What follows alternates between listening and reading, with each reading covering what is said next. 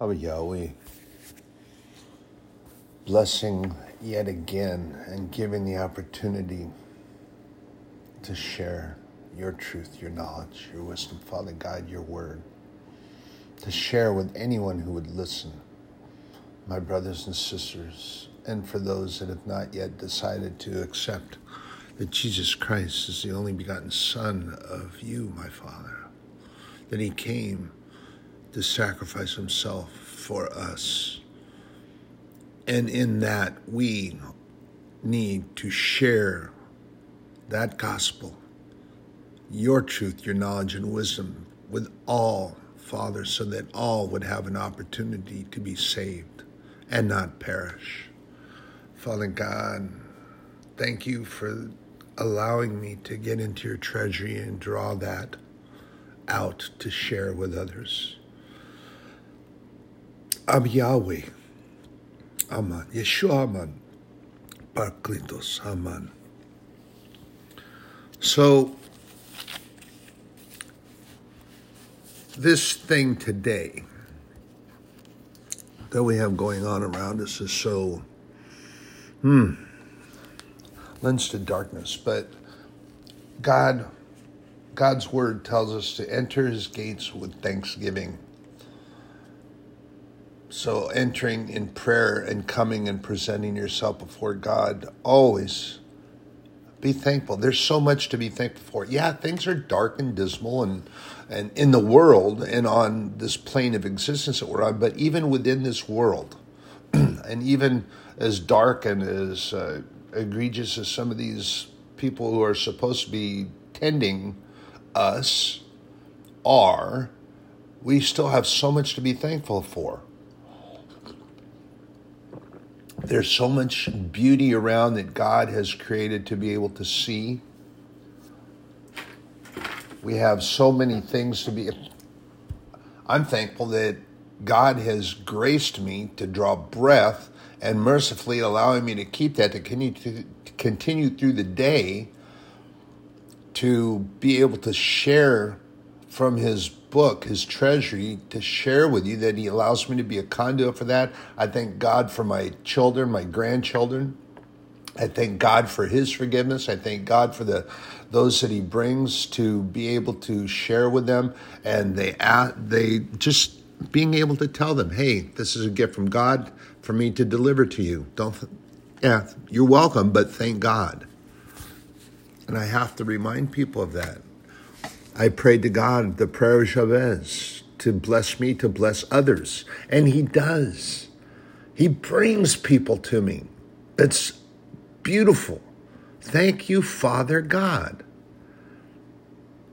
But I don't get all vaunted up and puffed up and all. It's not about me. It's about God. It's about God's way, God's will, God's word, God's truth, God's knowledge, God's wisdom that he shares with me, because that's the other prayer. God, share your knowledge and wisdom with me so that I can be a better speaker for your gospel. He honors that. He's honored both of those prayers mightily. Thank you, Father, for that.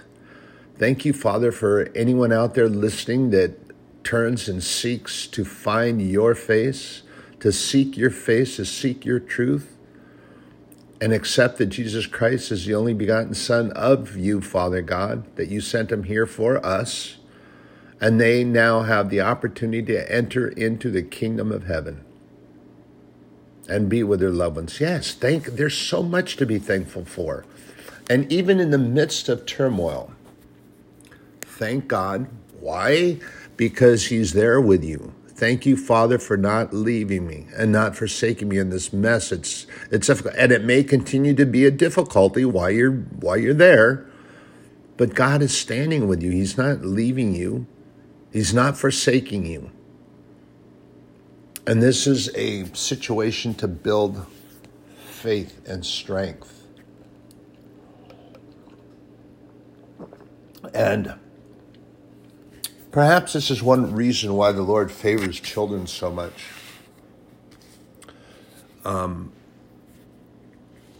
I've shared this before, and I bring it back and share it again. that we have in Matthew 19 that actually where the children are coming around, Jesus is teaching, and the disciples try to shoo the children away. He's too busy. Shoo, shoo, shoo, shoo, shoo. And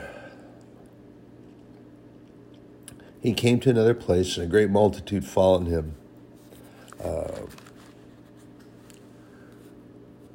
And when the disciples tried to keep the children away, then Jesus rebuked them. And he said, "Suffer not the children to come unto me."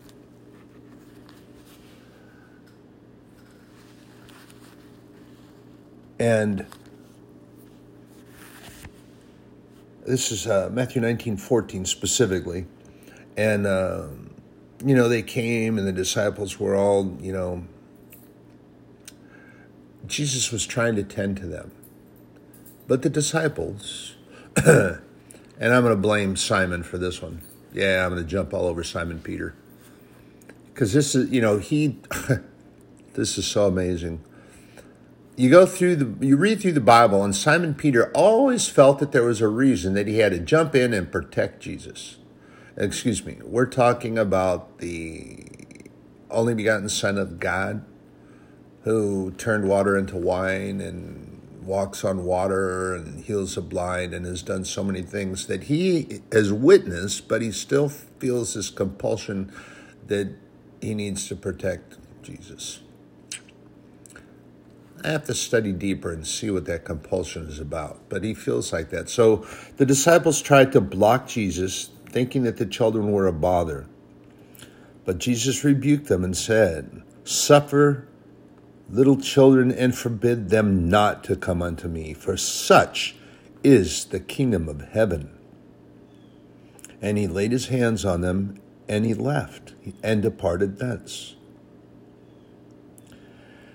So here's the thing that I think, my perception from what I've read in the several verses, and there's a whole lot that go through the New Testament where Jesus talks about children. We are called the children of God. If you've accepted that Jesus Christ is his only begotten Son, we have become his children. We become heirs and joint heirs in the kingdom of heaven. And in Romans 8, it's our letter of adoption. So,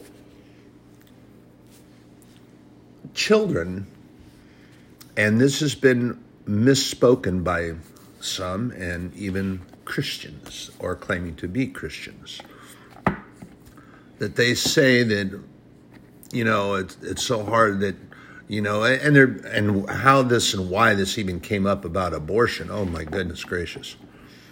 Well, it's sad because they're born into sin. Well, no, they're not. And the Bible doesn't say that. There's nowhere in the Bible that you can find where children are born into sin. What they are born into is a sinful place, a sinful world. But actually, children are born without guile. That means that they will not lie, they do not steal, they will tell the truth in whatever they see when you ask them. Anything. And they are not afraid until they're made to be afraid. They do not lie until they're made to lie. They do not steal until they're made to steal. They are conformed to this world by molding and teaching. And how are they being taught? Are they being taught the right way to walk and the path to be on? Or are they teaching to do these deceptive things? And Jesus, in another passage in the Bible, tells them, "Lest ye become as a child, ye shall not see the kingdom of heaven."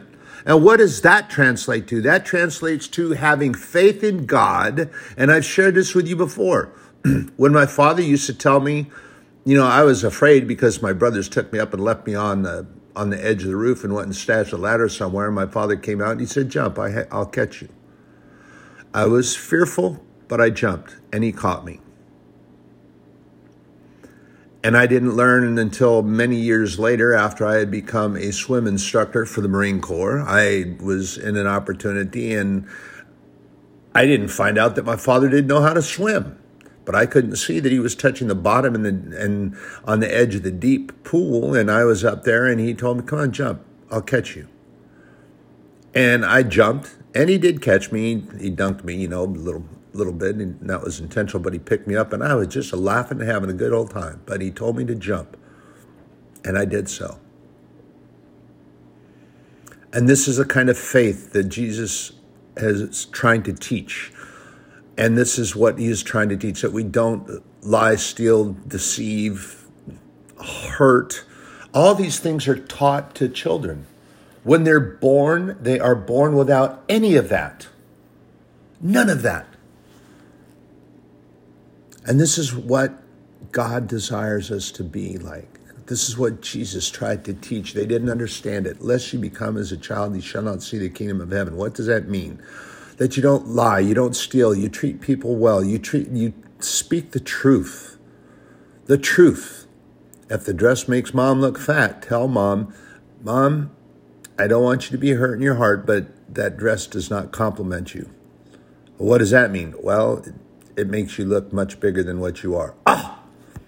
So she goes to the closet and she gets something else. Big deal. Always tell the truth. And teaching a child that a little white lie so you don't hurt somebody's feelings is not an appropriate thing to do. A lie is a lie, and they will eventually learn to tell that another lie, a lie on top of that lie, a lie on top of that lie to get around whatever it is that they're not supposed to be talking about. When you teach a child to lie, they will continue to do so. And they will expand on that so that it becomes a bigger lie and a bigger lie and a bigger lie. So a lie is a lie, period. There is no such thing as a little lie. A little lie is okay. No, it's not okay. It is not okay, period.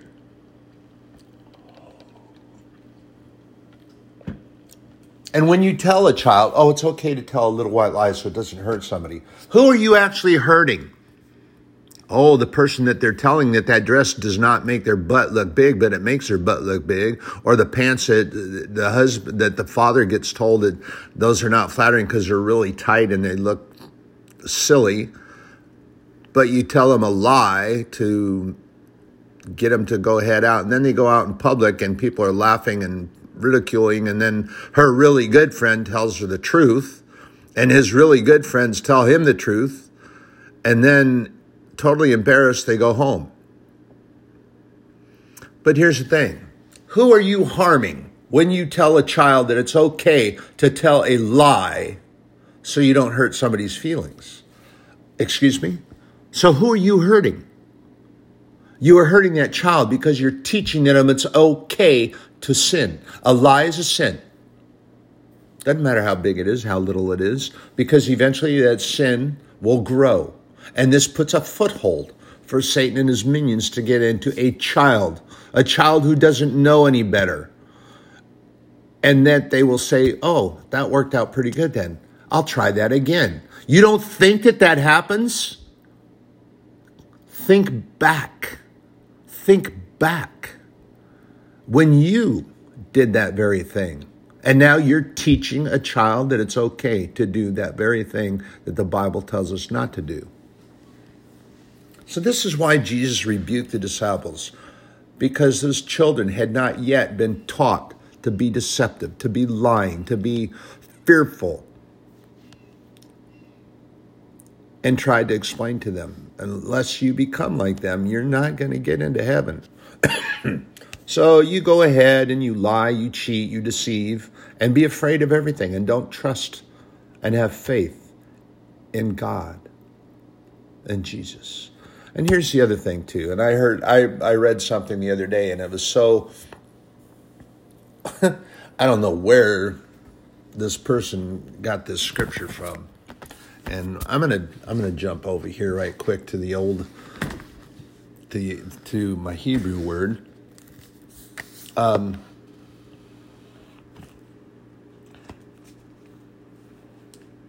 Yeah, I didn't think there was.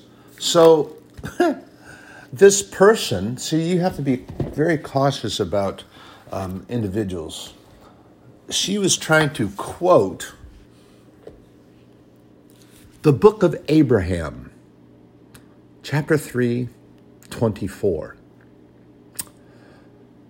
And I was very puzzled because there is no book of Abraham.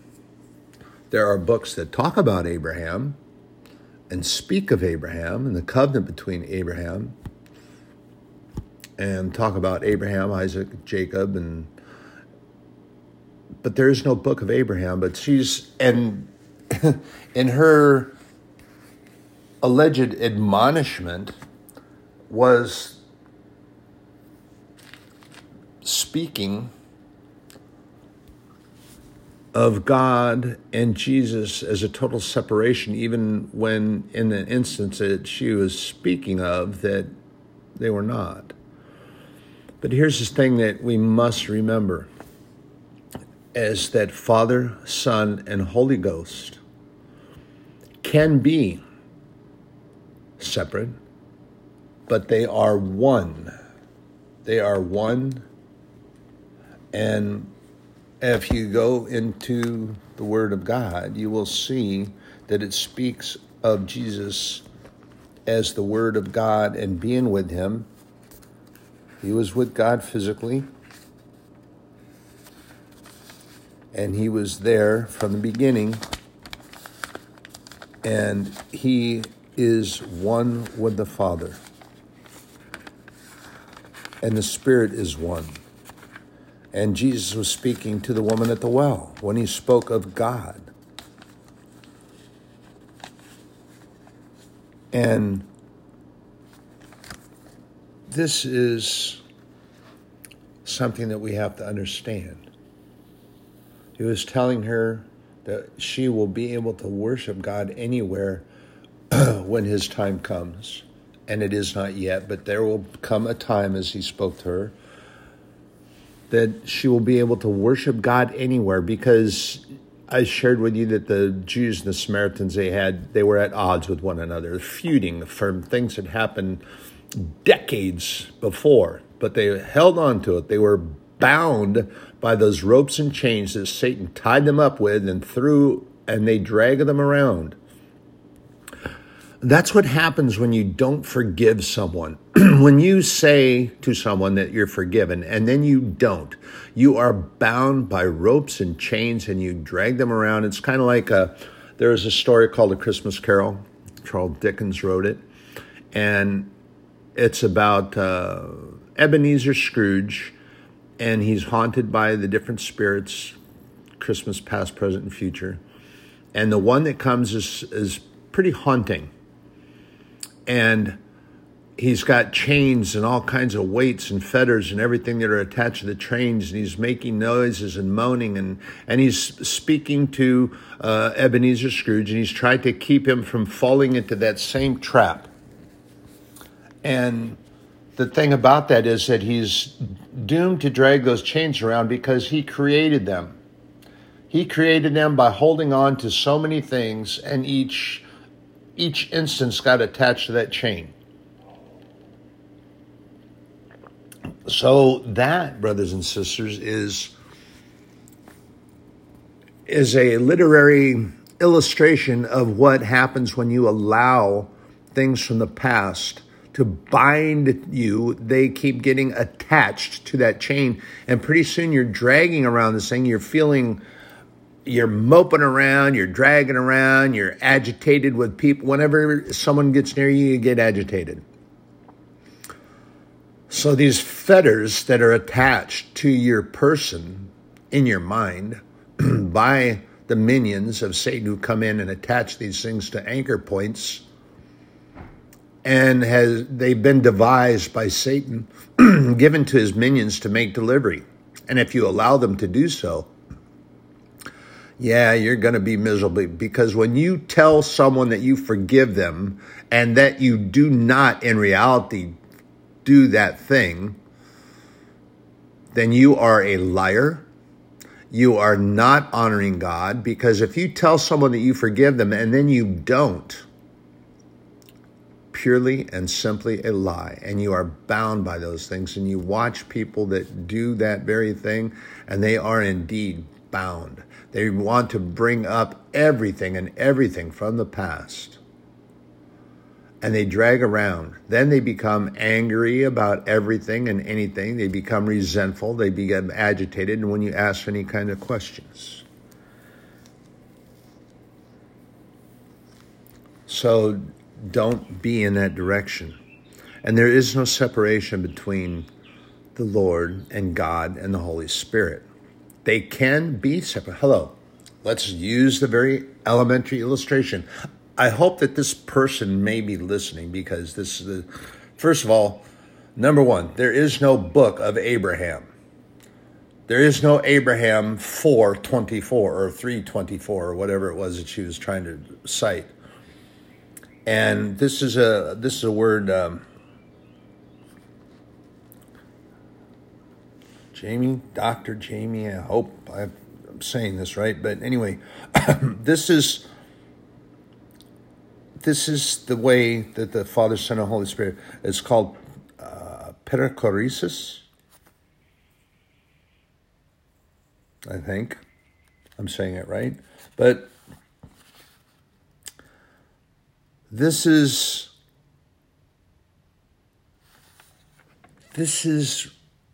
Father, Son, and Holy Ghost are intertwined. They're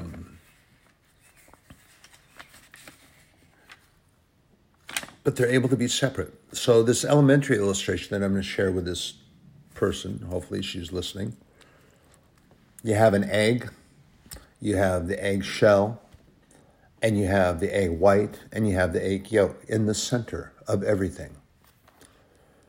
And then you break open the egg, and then you are able to have access to the egg yolk, the egg white, and you have individuals, when they're cooking or baking, they separate the egg yolk from the egg white. And both can still be used. And there are some really, well, I've seen them where they separate and they use only the egg white and they dispose of the egg yolk. Oh, that's not good for you. That's not good for you. Well, let me share this with you too, that the egg is nearly 100% protein and is actually an excellent source of that and calcium. And where people start talking about cholesterol and all the things that you can get that are bad for you, that's because of what you make it into. If you add certain things to it. So is this not exactly like the gospel of Father, Son, and Holy Ghost? People add to it, they malign, they darken it, they deepen the chasms that are already around us, and they darken the word of God, they pervert it and malign it. Like I'm very puzzled. Where did this woman find book Abraham 3:24, Abraham 4:24? So very puzzled, because there's not a book of Abraham in the Bible. So trust in God, and God is our strength. It is so much to be thankful for.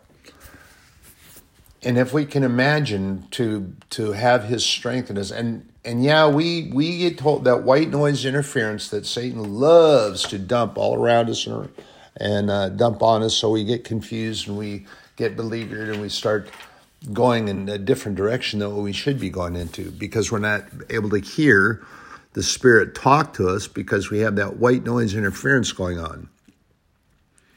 But think about it. Yeah, we're weak and we can't accomplish certain things, but oh my gosh, that the Creator of the universe, simply by speaking it into existence and by his very word, the oceans stay where they are, and by his command that the stars stay where they are, and he put them in place. Imagine that strength is with you all the time.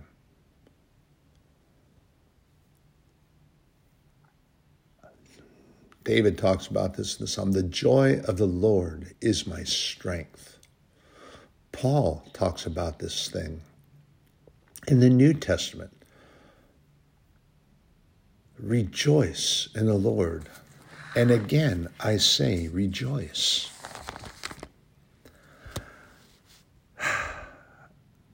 This is an amazing thing that we have this around us all the time. And yet, there are many that are focusing on the white noise interference. They can't get beyond that, so they start listening more intently to see, because they're hearing things. They're hearing words. They're not just hearing that. That's annoying in and of itself when you have someone trying to talk to you. Or it could be like this. When you've ever sat across the table from someone, a friend, your partner, spouse, whoever, it doesn't make any difference. When you're trying to talk to them, and you know that they're not listening because they're in a trance, and that trance has got nothing to do with your power and ability to put them into it. They just went there because their thoughts are somewhere else. And then you say, hey, or you reach across and you tap on the table, and then they shake their heads and as if they're shaking themselves out of this trance. Oh, sorry, I was somewhere else. Well, yeah, you were. Well, see, this is exactly what Satan does with that white noise interference, so that we're not listening to the words of the Holy Spirit. We're not listening to God speaking to us in his still small voice. We have gone somewhere else. We're gone the direction that the minions were told by Satan to take us to. And here's the other thing that happens too. So many times as a Christian, I've heard these words come right out of an alleged Christian's mouth. Oh, Satan just robbed me of this or robbed me of that. I'm not feeling very joyful today. He just robbed me of this and robbed me of that. He robbed me of my happiness. Well, first of all, I have somewhat aught with that, borrowing from my Lord in Revelation. But what I have against that is that the authority that Jesus gave us as disciples of his, that he can't take anything. What he can do is he can remove what you have open-handedly given to him or his minions. But remember this too, that we are not important enough to Satan that he comes himself. That's why he sends his minions, the serpents and the scorpions and the Chaldeans, and comes around. Oh, he's wandering on the fringe and he's paying attention. But see, remember this, that he's not omniscient, he's not omnipresent, and he's not omnipotent. None of those things, none of those characteristics does Satan possess. That's why he has minions that work for him. He has people that walk on this plane of existence that are under his control and being manipulated by him. That's why there are politicians that act the way that they do. That's why we pray for them. We pray for their strength. We pray for their repentance. And I had someone ask me the other day, repent for what sin? Well, excuse me, you need to open your eyes and look around, but here's the point. Repentance is not in particular a sin, although through the egregious behavior there are sins being committed, but sin means changing direction or changing one's mind. You are going one way, you're sorrowful for it, or you regret that you went that way, so you turn around and you go back the other direction. That repentance just means a change of direction. It's not any great big fanciful thing, not really, but people look for it to be something that it's not. And this is what Satan loves to do. He drives that white noise interference, and when you hold your hands out and you release your happiness or joy, and then you start allowing happenings to define your happiness or allow that to govern your happiness, it's exactly what Satan wants to do. Exactly what he wants to do. So they can't come in and take it from you. They will well, let me rephrase. They cannot take it away from you. They can take it from you. And the difference being that they can't come in and rob that from you. They can't come in while you're sleeping and then you wake up and you're not joyful or happy.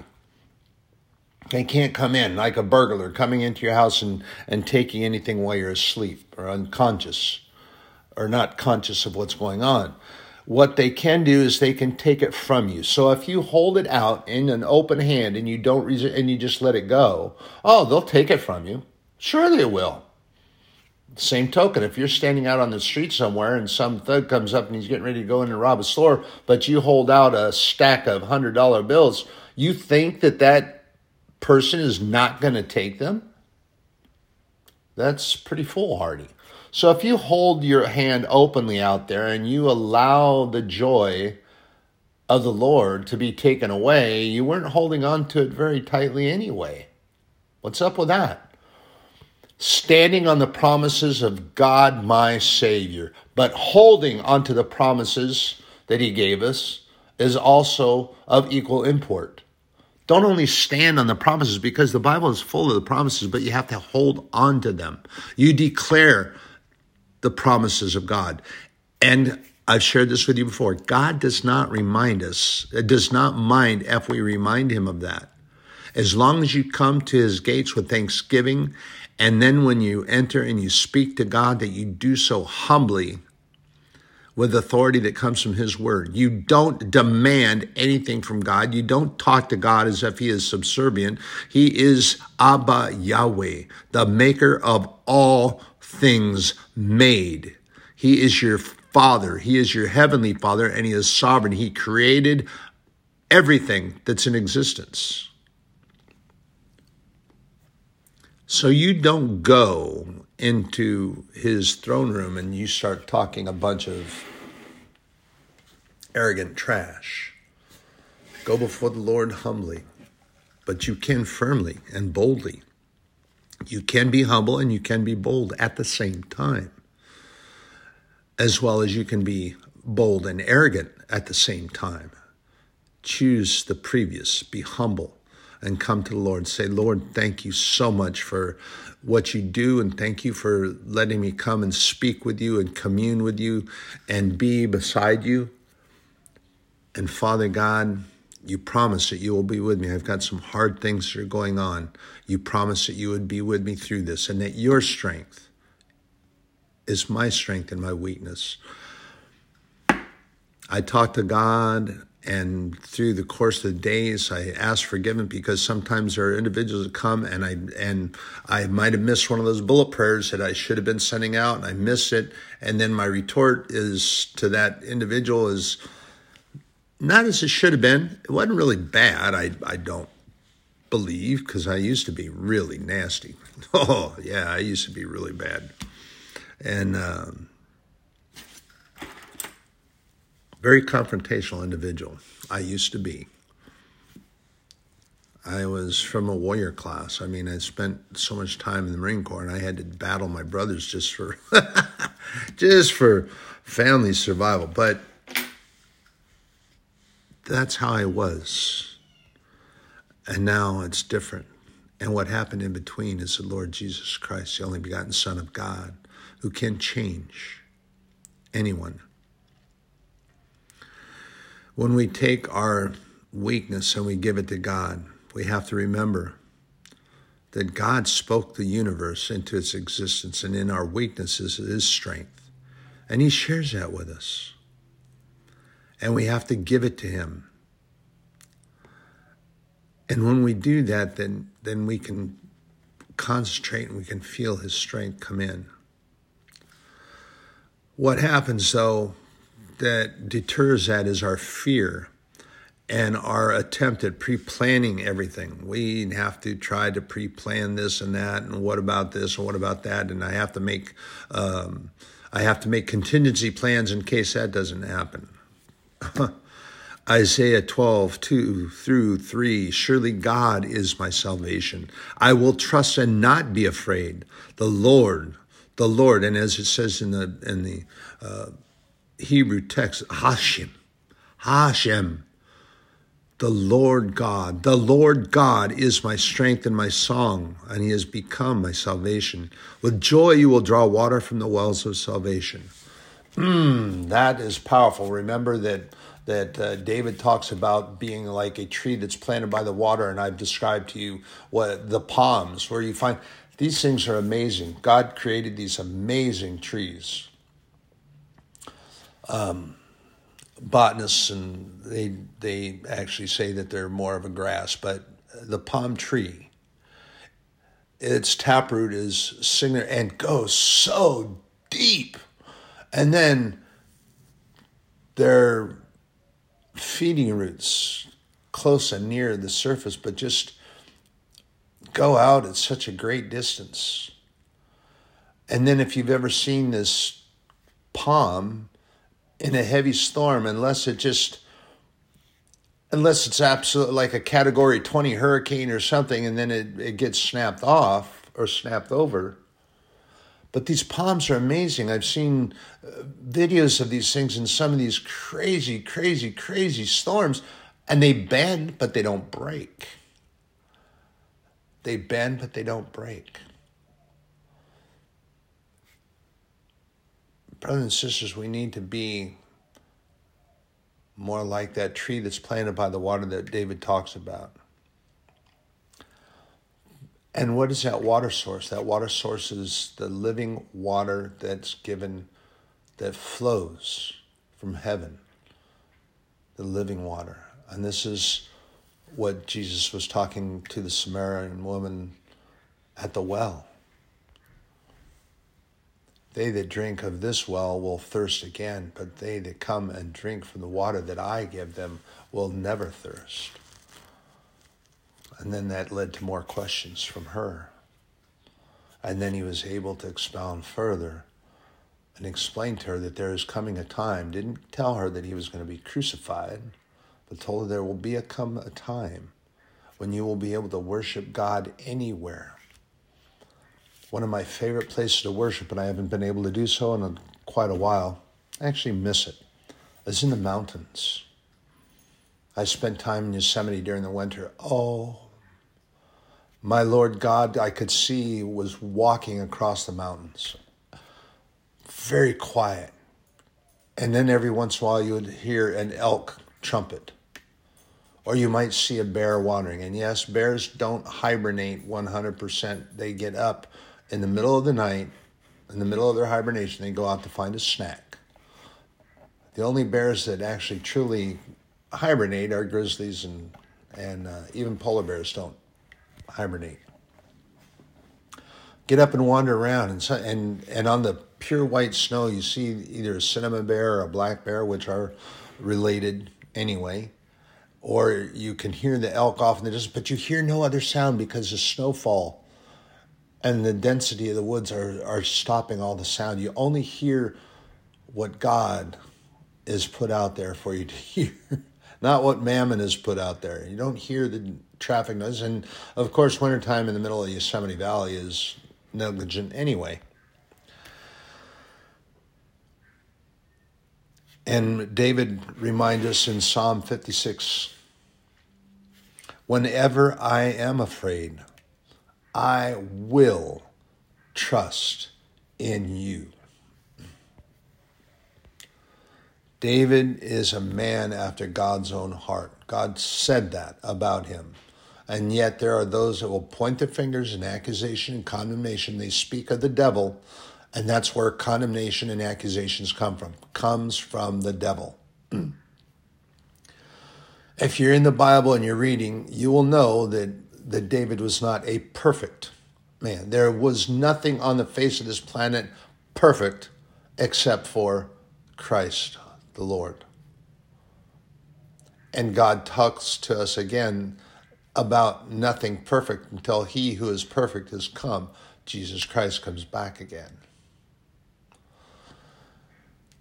Brothers and sisters, we need to not be afraid.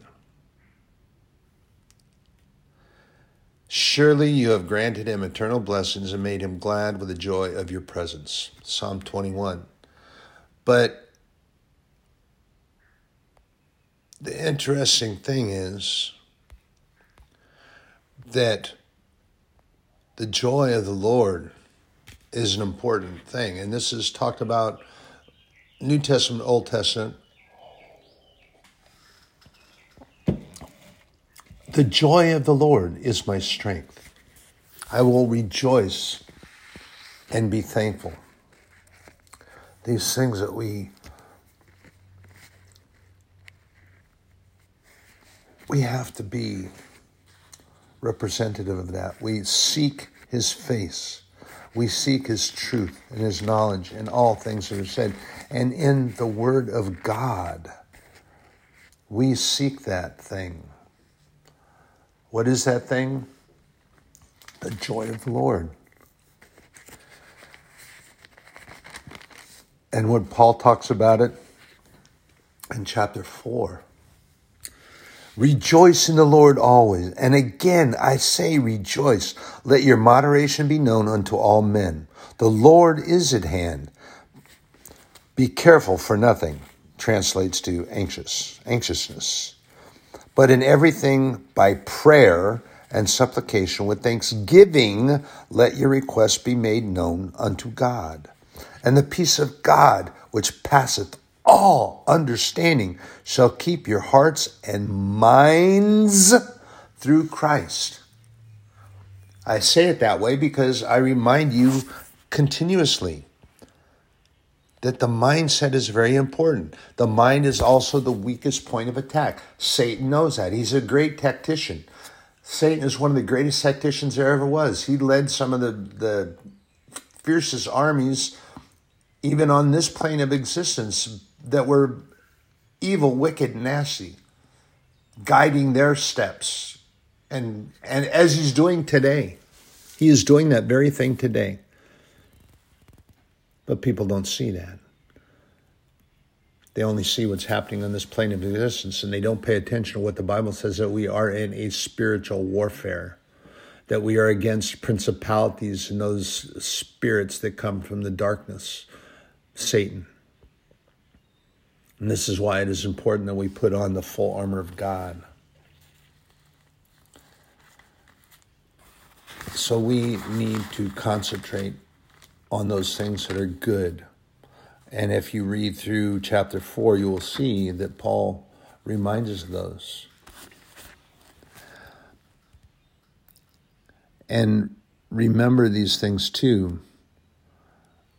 that Paul reminds us in Ephesians chapter 6:12, for we wrestle not against flesh and blood, but against principalities, against powers, against the rulers of darkness of this world, and against spiritual wickedness in high places. They are minions of the prince of darkness, the prince of the air, Satan, Lucifer, Beelzebub, whatever you may call him. He's got a lot of different names. He uses a lot of different guises. But we have the ace, and that ace would be salvation in the Lord Jesus Christ. And we have an armor that God made for us. We just have to remember that we have to put it on. And remember this too, brothers and sisters, that God would not have made us a suit of armor if things weren't going to get a little topsy-turvy every now and then.